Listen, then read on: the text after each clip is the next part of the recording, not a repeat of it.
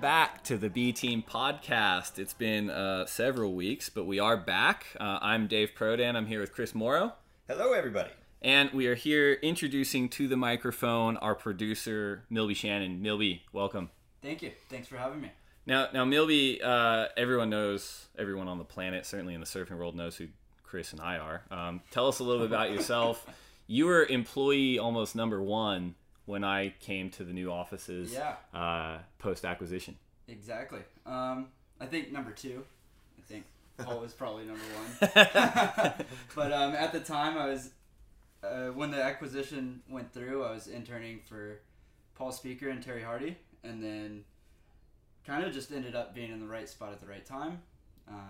The new year rolled around, and the acquisition went through, and everything was signed, and they said, hey, do you want to be an employee of the ASP? I said, hell yeah, let's do it. And so I was Paul's assistant / office manager guy for a year, and then from there I worked into production, and now I'm here. Now you're producing the B Team. Producing the B Team. You are. Big time. Moving up. All right, so a little bit of background. We are here on Tavarua in Fiji, and we have been here for quite some time. We were here for the Fiji Women's Pro and now the Fiji Men's Pro. But first things first, let's talk about the women's event. It's pretty incredible.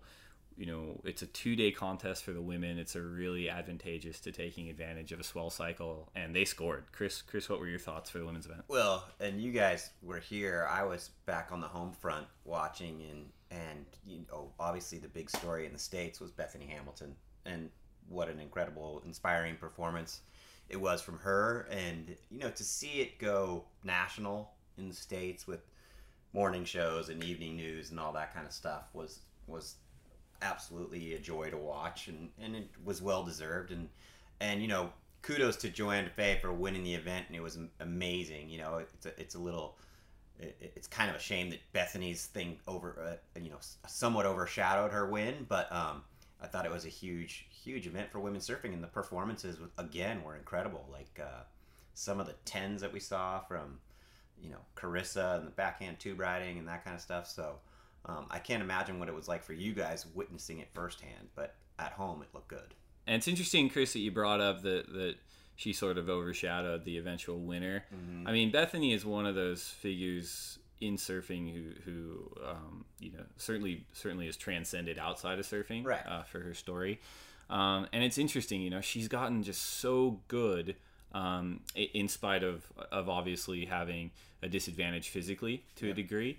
But I was talking to a few of the girls and a few of the other sort of folks on the island that watched her throughout the week, and they were almost arguing that you know, the physical disadvantage was actually a psychological advantage, and it has been like her whole life. It's actually motivated her to develop like a technique that's really, really unique, but also really effective.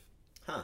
That's interesting. I mean, it's funny because Ross was sitting there, you know, really breaking down her technique and how she's, you know, adapted so well, and those carves that she was ripping off the top were incredible, you know. But it's, you know, the whole center of gravity thing, and is it higher or lower and all that is something she obviously had to adapt to, but she's done it well. And you look at, she's a powerful surfer. Yeah, she's very tall. She's like a really well-built surfer to begin with, you know. So yeah, I just, you know, it was funny because you know, when she made it out of just the first heat or two, it was like, wow, this could be amazing, you know, if she keeps this run going. You could see it from the start. You're like, oh, this is, yeah, she's gonna go far in this contest. Yeah, it's I mean, Cloudbreak is the ideal lineup for her. Mm-hmm. You know, so it was awesome that they got waves and that happened.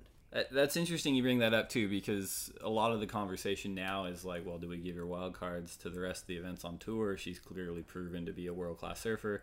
She had a wild card at Trestles last year. She didn't make it through any heats there. Was obviously very effective here.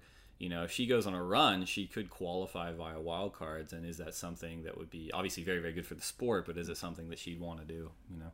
Yeah, you know, to your point earlier, look, Bethany is arguably the most famous surfer on the planet. Mm-hmm. You know, more than Laird, more than Kelly. If you were to sit there and walk around the world and take a poll, more people would recognize her than anybody. Sure. And that means that she has a lot of different options to deal with, and she's a new mom and all that. And does she want to do the tour? Is she in that place right now? Who knows, But I think it's great for us to be throwing her those opportunities whenever, the wild card opportunities. I think we should continue to do that. WSL should, when whether she wants to do the tour or not, and see if she give her a right of first refusal. Yeah, I think she honestly elevates like everyone on tour, and I mean, it's probably a good segue to Joanne Defay, arguably one of the most unassuming young women to qualify for the tour in recent memory, and she is really, really lethal in really heavy, dangerous reef breaks. Yeah, and you could see the sort of Reunion Island roots in her surfing. Her backhand was I mean, again, anybody who watched closely, her attack was vicious. And, I think she's very much symbolic of what's going on the women's side. What we've seen on the men's side is there's been so much disruption, but there's a bit happening on the women's side too. Steph and Carissa haven't won an event. There's this new breed coming in, and they're definitely gaining a toehold, and Joanne's one of them, and she proved it. And I could see her making a good run. Yeah, Milby, thoughts on Joanne Defay? First off, now 2-0 in finals. She's taken out both finals she's been in. She's a winner. She's a winner. You nailed it with the Reunion Island. The backhand cracks she was doing were pretty amazing. Mm-hmm. I think like a huge component of scoring well here is being able to put yourself in critical parts of the wave. Yeah. And I think a lot of the girls are getting comfortable doing that now. I think Joanne has been comfortable like since she's been on tour. Yeah. Mm-hmm. And I mean, we're heading into another event, the US Open, that's probably as opposite an event as possible as you can get from Cloudbreak, and she's the defending champ there. Like, yeah. And so I think Joanne deserves huge recognition for what she's achieved, and also a shout out to Jeremy Flores as well, because Jeremy actually funded Joanne. I think he still does, to help her get around the tour. Yeah, I mean that's a great part of her story, really. When she was struggling to get off the island and get the whole thing, that Flores just out of his own pocket said, "You deserve to be out here. I'm going to help you." And I think the other, like you just alluded to, was the progression that she's bringing to the women's game. Even though she's not always the headliner, she's under the radar, pushing all the girls, performance-wise, because she's the one going for their little hamburger thing and, the club like, sandwich, like Gold Coast, yeah, like all that kind of stuff. That she's the one pushing, and all those girls, she's turning the heads, among them, and sort of forcing the issue. Yeah. And getting them to raise their game, and so she's deserving of these wins and these headlines, you know. And I think there's going to be a lot more to come from her. Yeah, she definitely is not intimidated by waves or by other girls on tour. So I really am a big fan of Joanne Defay. So big congrats to Bethany, and big congrats to Joanne and to all the women for the Fiji Women's Pro. So that was really exciting.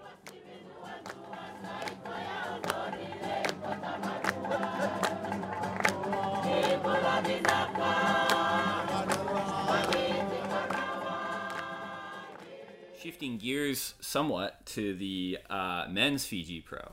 Hot and heavy. It's been 7 days since we ran heats, but a lot of interesting stuff happened in those opening 2 rounds. Milby, I'll start with you. What were some of your observations from those first 2 rounds? Well, Kelly Slater has won his first round 1 win since Portugal last year. I'm sorry, who? Kelly Slater. Where's he from? I think Florida. I'm not sure. Okay, we'll look it up after the show. Yeah, it's been a while. Can't remember. That by far was probably the biggest story. Came back, Chloe kind of had him on the ropes for most of the heat, and then he worked his way back. Found out that Chloe got a score off of smaller waves doing turns, and paddled down the point and made it happen. Grinded through the heat. Yeah, some passion. A lot's been said about Kelly this year, obviously, and his equipment and his training and his preparation for events, certainly over the last 2 years. Chris, you watched that heat very closely. Like, what did you think of Kelly's equipment and his approach to round 1? Well, it's funny. I thought, his board selection here, which I think it was the Weber again, it was a much more appropriate choice at claw break than it was at snapper. And, you know, having the thing that really stands out to me is I'm going back to the kava ceremony. And, you know, look, Kelly's been coming here for 25 years, and Druku was his boy, and Druku passed away last November. And I don't know if you guys felt the gauntlet be thrown, but during the kava ceremony, he's like, look, guys, this is a special year because this event is for Druku. Whoever wins, it's a big deal. And that was Kelly internalizing that this means something. And actually, I just got done interviewing Kelly this morning for 45 minutes. It's one of our missions here is on the editorial side is sort of landing these guys for some profiles, and this is a perfect place to do it. And he was pretty candid about, like, nah, this is pretty much where my year starts, you know. And Kelly's admittedly, he's like, look, I'm very distracted. You know, I've been distracted this whole year. I've got businesses, I've got boards, I've got whatever, wave pools. But he seemed to have a little fire in his eye. And I mean, I think you see it, and I think we'll see it right now. Look, it's been 7 days of nothing, and Kelly's been playing around like everybody else. But it'll be interesting to see him shift into game mode tomorrow. And, you know, his next match was with Jordy, and he and Jordy have been sitting down to dinner every night the last week. And I was talking to Michelle Perez about that. He's like, that's Kelly playing head games right there. Yeah, we will certainly be watching the dining room closely tonight and tomorrow to see if Jordy and Lyndall sit down with Kelly and Kalani. But, you know, and Jordy, for what it's worth, I thought was the other most impressive surfer. Yeah. You know, Jordy looked solid. So that's one of the best round 3 matches on tap right now. And, you know, there was plenty of other standouts, but I thought those two were some of the best, and they had some of the highest scores. Yeah. Now, Chris, tell me this. I mean, Kelly for decades. It's just funny to say that. For decades, was the event favorite at virtually every stop on tour. I think a lot of the pundits in recent years have said that the field has gotten so good, you know, and Kelly's getting a little bit older. Do you think he's cognizant of that fact, and do you think he looks at Fiji and maybe Tahiti and Pipe as events where he is still dominant and maybe is aware that he's not as dominant in other spots? That's a great question. You know, I think, you know, he is admittedly one of the most competitive people on the planet, and he's been that way since, you know, that was one of my first questions about is, you know, what shaped your character when you were a kid. And it's, you know, having an older brother who's constantly kind of, you know, you're both interested in the same things, that does it to you. I don't think he feels like he can't win in the Gold Coast or can't win at Trestles or can't win any, you know. Well, I think that's a good point. I think mentally it would never cross his mind. No, it's like he's 44 years old, but physically, you know, with you know, and mentally, if he didn't know how old he was, he would be 30. Mm-hmm. Yeah, for sure. So that's basically my take. Well, that's going to be exciting. I can't wait for that matchup. It wasn't all, you know, sunshine and chocolate in round 1 and 2. There were some losers. You know, a lot of missed opportunities at this event. Nat Young, former finalist, just had a really hard one against Dusty Payne. Nat surfed well. Dusty surfed well. It's got to be a hard one for Nat because he's so good out there and he's an event favorite. You know, Sebastian Zietz, current number 4, even though he's a replacement. Kauai boy, like, he's a very, very adept in reefs. Missed opportunity losing to Kanoe Igarashi. But I want to talk about Julian Wilson. Julian Wilson has long been heralded as a title threat, but consistency in terms of delivering results, it's evaded him. You know, what were your thoughts on Julian's performance out there?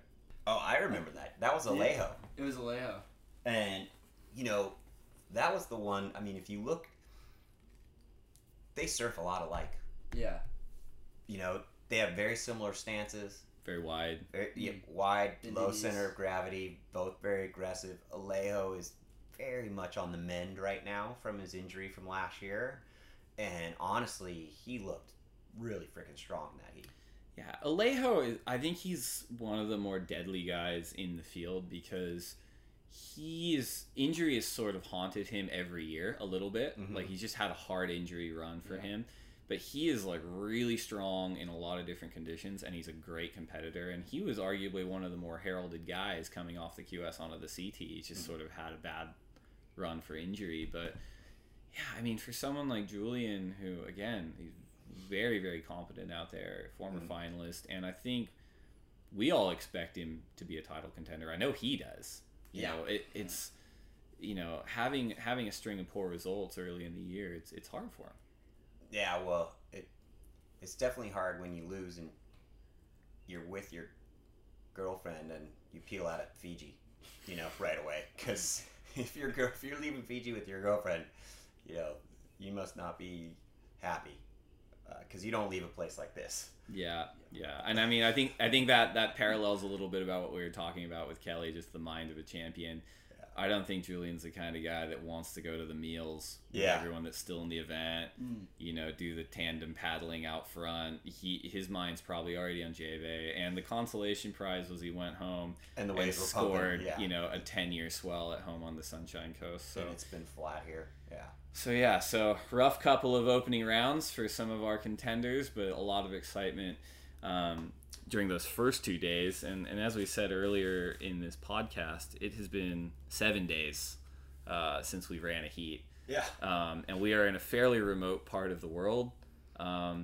So we've been in a virtual and psychological desert, for lack of a better phrase. And it's been interesting to observe how highly tuned athletes deal with that downtime. What's been happening on Tavarua from your observation?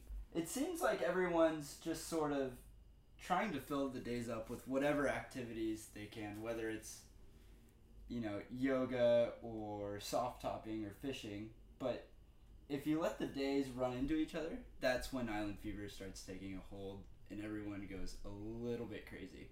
So I think everyone's just trying to do as many activities as they can and just sort of break up the days, really. Yeah, and I think that's the benefit and the curse of forecasting, right? Is that everyone knows it's like it's going to be a while before we put our work boots back on. How do we deal with the downtime? And the funniest thing was, look, Taj is over on the Motu, and let's just be honest, it's just radically different experience on that island.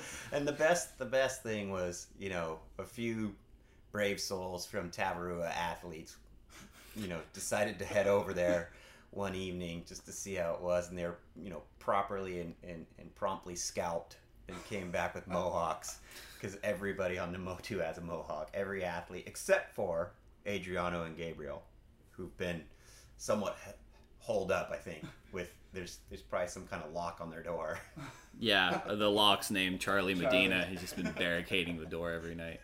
But interesting dichotomy between the two islands. And I went over there yesterday, and I still have my hair. You survived. And how did you pull that off? Here's the thing. Like they all admit they all went a bit nuts for a few days, and there's a lot of celebrating in terms of Taj's career and Mick's birthday, and their friends are there. Joel Parkinson, who unfortunately blew his knee out before the event started, went home and came back just to be with his fellow tribemen on the Motu.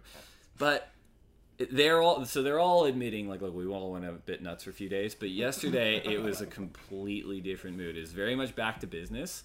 And I came back to Tavarua and told all the surfers staying here, it's like, don't underestimate them. Like we've had sort of a steady bubble of insanity here, like low level insanity occasionally, like a little bit each day. You know, someone else is deciding to go nuts. Right. Over there, they all got it out of their systems at the same time, and then they had a few days to transition, and now it's back to business. Let's be honest. You guys have been here for the whole window. I wasn't here for the women, but I hear the men are kind of lightweights compared to the women. Oh, the women and the dancing on the bar stuff in the restaurant. There were definitely a few crazy nights after the women's event where it was just some good times had. Downtime. Yeah. Well, the premier word there is after. Yeah, that's true. So yeah, but I mean, guys, like, I mean, we've all been here for the 7 days. Like, Chris and Milby, how have you guys been spending your days? Hold on. My favorite part of the Namotu narrative right now is that they flew in Johnny Gannon. He's back. He's whipping the boys into shape. Yeah. And they're coming strong. getting ready for the 2-day. You think there's gonna be a Numotu champion this year? The past 2 years have been Numotu champions. Owen, Gabriel. They're catching up. Unless, if it's truly proper cloud break, Kelly could bring it back to Tavarua. I'm not sure. Yeah. Could he? What do you guys think? I think Kelly, if it's gonna happen, this is gonna be the one for him. Druku swell. The Druku swell. Feeling it. Yeah, and it's not gonna be any 20-foot swell. I think we're looking at some solid 8-foot cloud break, but that's perfect for where Kelly is. Yeah. There'll be some barrels. He'll do some massive hooks. Yep. That board did look really good in the pocket. Mm-hmm. So yeah, he's got as good a chance as any right there. But he's got like we said, he's got a tough round 3 match to start. I think that's going to be one of the toughest ones. Yeah, and Jordy's got a lot to prove. I think we've spoken a little bit about Kelly and Jordy. The other big one, is Taj's last hurrah, but he's got John. The Wunderkind, John Florence. Thoughts on that, Chris? I think it's awesome. This is again one of the most intriguing of the event, I would argue, just because John wants to send Taj officially into retirement, and would love to because he needs it. He's in a title race and he wants it. But Taj looked deadly out there, and he's on his game. And if Johnny Gannon's over there whipping him into shape, they're getting riled up right now. And John hasn't been to Numotu. Wisely. He's got beautiful hair. He's still got his hair. His coach made it over there and came back scout. So did his filmer. Yeah. So they took the bullet, so to speak. Yeah. But John has not been over. I think Taj, he's one of those guys that everyone loves him as a free surfer. They love his films. And I think when the pressure's off, that's when you see him at his most deadly, even in events. And I think at this event, like, his pressure's got to be at the lowest point ever. Like, he's here to have fun and let his whatever's left of his hair down. Didn't get a 25th. He's past that hurdle. Yeah. Right. Who do you think has more pressure in this next heat? John or Taj? Different kinds of pressure. Yeah. You want to go out with a bang, but John, like you said, I think John puts more pressure on himself than anyone on the planet, and the entire planet seems to be willing him to award a world title. Yeah, Right. And, a good result here definitely puts him in the good run. He's number 3 in the world right now. Yeah. It is. We talked about that before too. Like it's just been such a weird accordion year of each event. The top seeds go down and the bottom notes go up, and then it just reverses the next event. Like, there's no. Wilco's had a great run. He's a clear front runner at the moment, but there's no thoroughbred, proven champion that's been able to get out in front and hold on to a title in the past up in that space.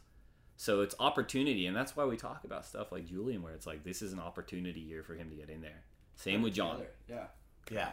And John's doing a decent job amidst the chaos of this season. He's in the hunt if he's number 3. But, those other guys who are lurking, you look at guys like Italo, and you look at the stats on Italo, and you just go, wow, man. This kid, and he's one of these interviews we did earlier, and he's like, yeah, I got my first board when I was 11 years old and immediately won my first contest. A few years later, he's on the QS and he qualifies in 6 months. The guy just goes on a blitzkrieg, and then he's a rookie last year, and he's outside shot at the world title by the time he gets to Portugal. He hadn't been to most of the spots last year. Most of the time, most of his first surfs at these spots were Heat 1. Yeah.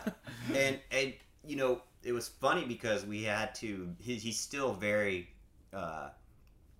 very much learning the English language, and so we had a translator. Allegedly, I think. Yeah, he might be still. I'm claiming that's a con. But he was great yesterday. He was just, the one thing that I took away from him is he is very much a student of the game, and he talks about how much video he watches and how he goes back and watches every one of his heats before he comes to the event from last year. But not only his heats, but the guys who won, and watches every one of their matches. and what they did right and what they did wrong. And, he's very calculated. And then the interesting thing, too, is his favorite surfers are Mick Fanning and Clay Marzo. And that says a lot. Two peas in two different pots. Totally different pots. But he's just like, I watched all their videos. I have so much, loves both of them. And it's a perfect mixture. You look at his acrobatic game, mm-hmm.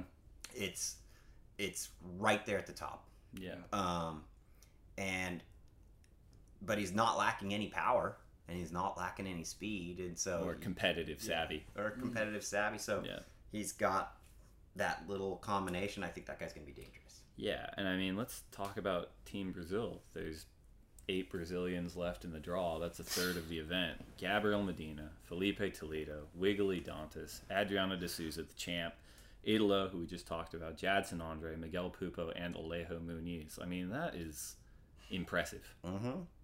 The Storm, they're on fire right now, and this is a fun place, obviously, because we get to see them all in action, and we're all rubbing elbows with them every day on a day-to-day basis. And, I mean, we just had a stand-up paddle session with Alejo, and I mean with Felipe and Italo and all those guys, and just they're on fire right now. Jadson, whether it's the basketball court or anything, and they're pushing each other and they're having fun, and it's amazing to see what they've been doing. And 1/3 of the field.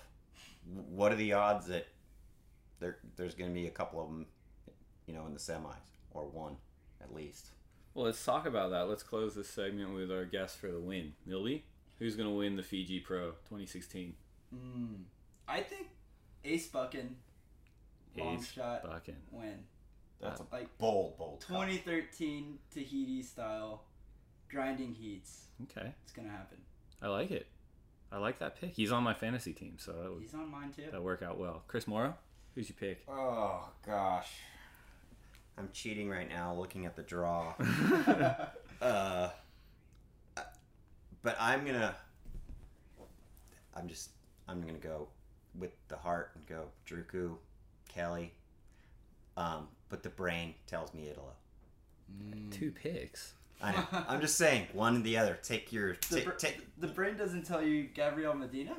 No. Although everybody's been telling me he's been just completely ripping in the warm-up sessions out there. But, yeah, I think Italo's got... He's a machine. Yeah. He's a machine, and just he's got the rhythm right now. Yeah. In my mind. I like it. Dave. Let's hear it. We just took up pretty much. Wait, but we should let. Is there anyone left? Dave won the internal. That's right. The company. I won our company league. WSL. So trust me, I'm in very much last place. So yours is the only opinion that matters. Who do you think is taking it? Well, I like your Italo pick, but I'm gonna go with Gabrielle. And my point of difference between those two is that we're gonna have swell. Gabrielle's a little bit bigger, and has sort of a bigger wrap, and I think that's gonna be the point of difference. So I'll run with Medina for the 2016 Fiji Pro champion, but we'll see. We've got a lot of swell on tap coming our way. We've had a abundance of rest, so that's been good for us. And yeah, everyone, thanks for listening. Be sure to check out the Fiji Pro live on the worldsurfleague.com as well as the WSL app. And you can email us at bteam@worldsurfleague.com. We hope that the gap between this episode and the next one will be considerably shorter. But thanks again. Thanks for coming, guys. Yeah. Thank you, Dave.